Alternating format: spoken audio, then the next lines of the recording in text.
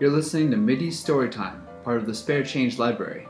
This week we're beginning The Bride of the Tomb, or Lancelot Darling's Betrothed by Mrs. Alex McVeigh Miller, a thrilling tale of mystery and romance originally published in installments in the New York Family Story paper throughout 1881. Tune in each week for the next chapter. Chapter 1. Sweet Lily Lawrence had committed suicide. Oh, impossible! A girl so young, so gifted, so lovely, the darling of her father's heart, the idol of her brilliant lover, the heiress of a splendid fortune. What had she to do with the grim king of terrors? Death to her was an enemy to be shunned and dreaded rather than a lover to be courted. And tomorrow was her bridal day.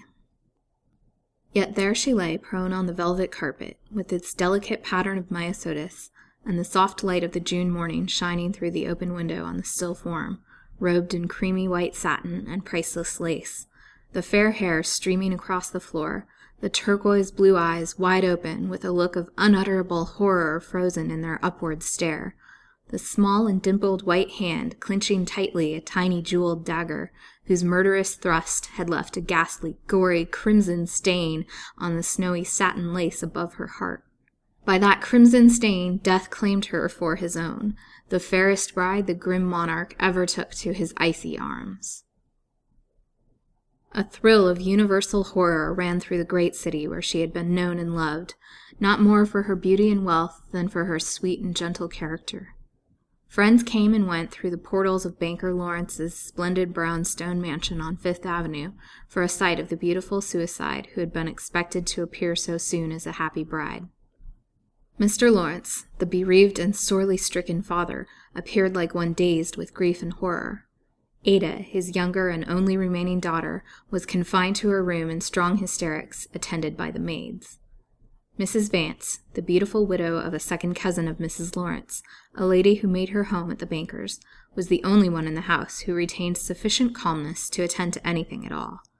It was she who kept back the curious throng of news-seekers who would fain have invaded the mansion.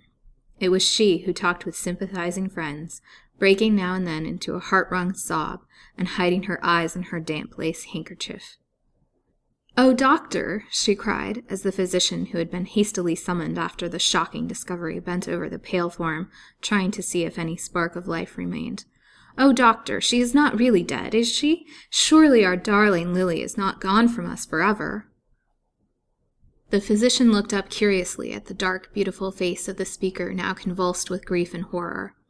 He bent again over the recumbent form, closely examining the beautiful white features of the girl, touched her wide-open eyelids, felt her tightly clenched hands carefully, and laid his ear over the still breast whose crimson blood had stiffened the bridal robe, above her tender heart so lately bounding with the joyous pulses of youth and hope and perfect happiness. "I am sorry to say," he answered, rising and looking down with a pale face and trembling hands, "that Miss Lawrence is, indeed, no more. Life has been extinct for hours." A few hours later, a coroner's inquest was held over the remains. Mrs. Vance, Miss Ada Lawrence, and the deceased girl's waiting-maid were the three who had seen Lily Lawrence last in life. Their testimony was accordingly taken. The maid deposed that on the night on which the fatal event had transpired, her mistress had kept her in her room until about 11 o'clock, for the purpose of making some trifling alterations in the fit of the elegant white satin bridal robe. While thus engaged, Miss Ada Lawrence and Mrs. Vance had come in for a chat with Miss Lawrence.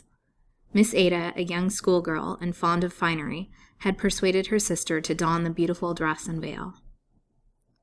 After staying a while and admiring the loveliness of Miss Lawrence, the maid had been dismissed, her young mistress saying that she would herself remove the dress, having already laid aside the veil and wreath of orange blossoms.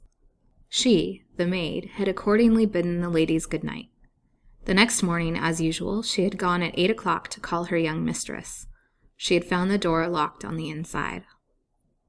In response to repeated knocks and calls, no answer had been elicited, and becoming frightened, she had repeated the fact to the family, who were just assembling at breakfast. Mr. Lawrence had caused the door to be forced immediately. On entering, they had found Miss Lawrence lying dead upon the floor, arrayed in her bridal dress, and clutching in her right hand a small jeweled dagger. She was asked here by the coroner if the dagger had belonged to Miss Lawrence. She answered in the affirmative, saying that Mrs. Vance had presented it to her a few days before as a bridal present, and that it had lain on the dressing table ever since as an ornament. Being asked why they had supposed it to be suicide instead of murder, the affectionate girl burst into tears and replied that her sweet young mistress had not an enemy on earth, so that no one could have murdered her for malice, and that none of her splendid jewelry or bridal presents had been touched, so that no one could have murdered her for gain, and that the natural inference was that Miss Lawrence had taken her own life with her own weapon.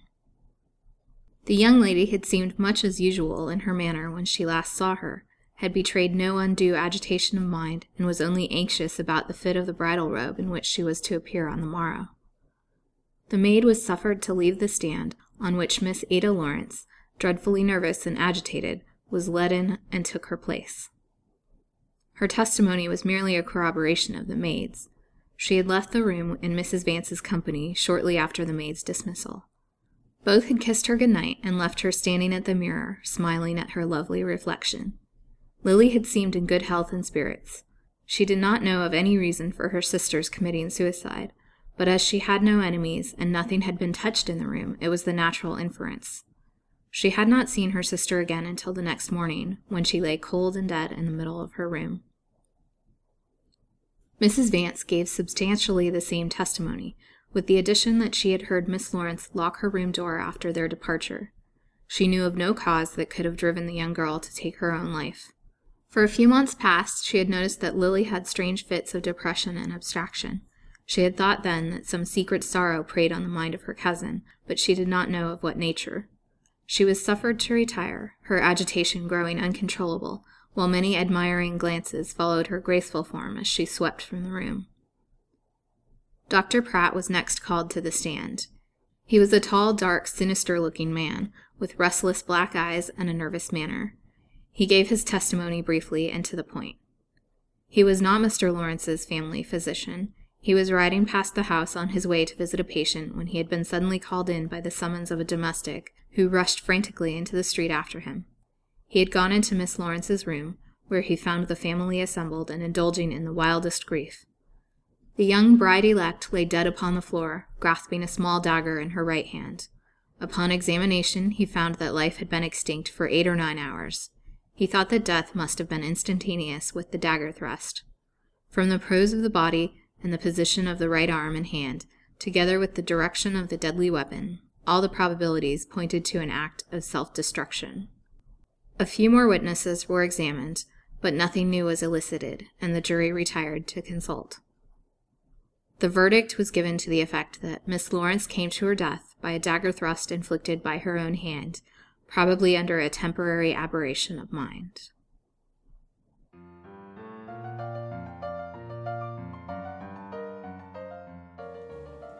That concludes this week's installment of The Bride of the Tomb. Tune in each week for the latest chapters released on Thursdays. This production of The Bride of the Tomb features the voice talents of Laura Bang and Damian Katz. Chris Hallberg voices the intro and outro narratives. The theme music is The Guava Rag by Brett Donnelly. Mittie Storytime and the Spare Change Library produced by Lancelot Darling and Friends. This podcast is brought to you by DimeNovels.org, the Edward T. LeBlanc Memorial Dime Novel Bibliography.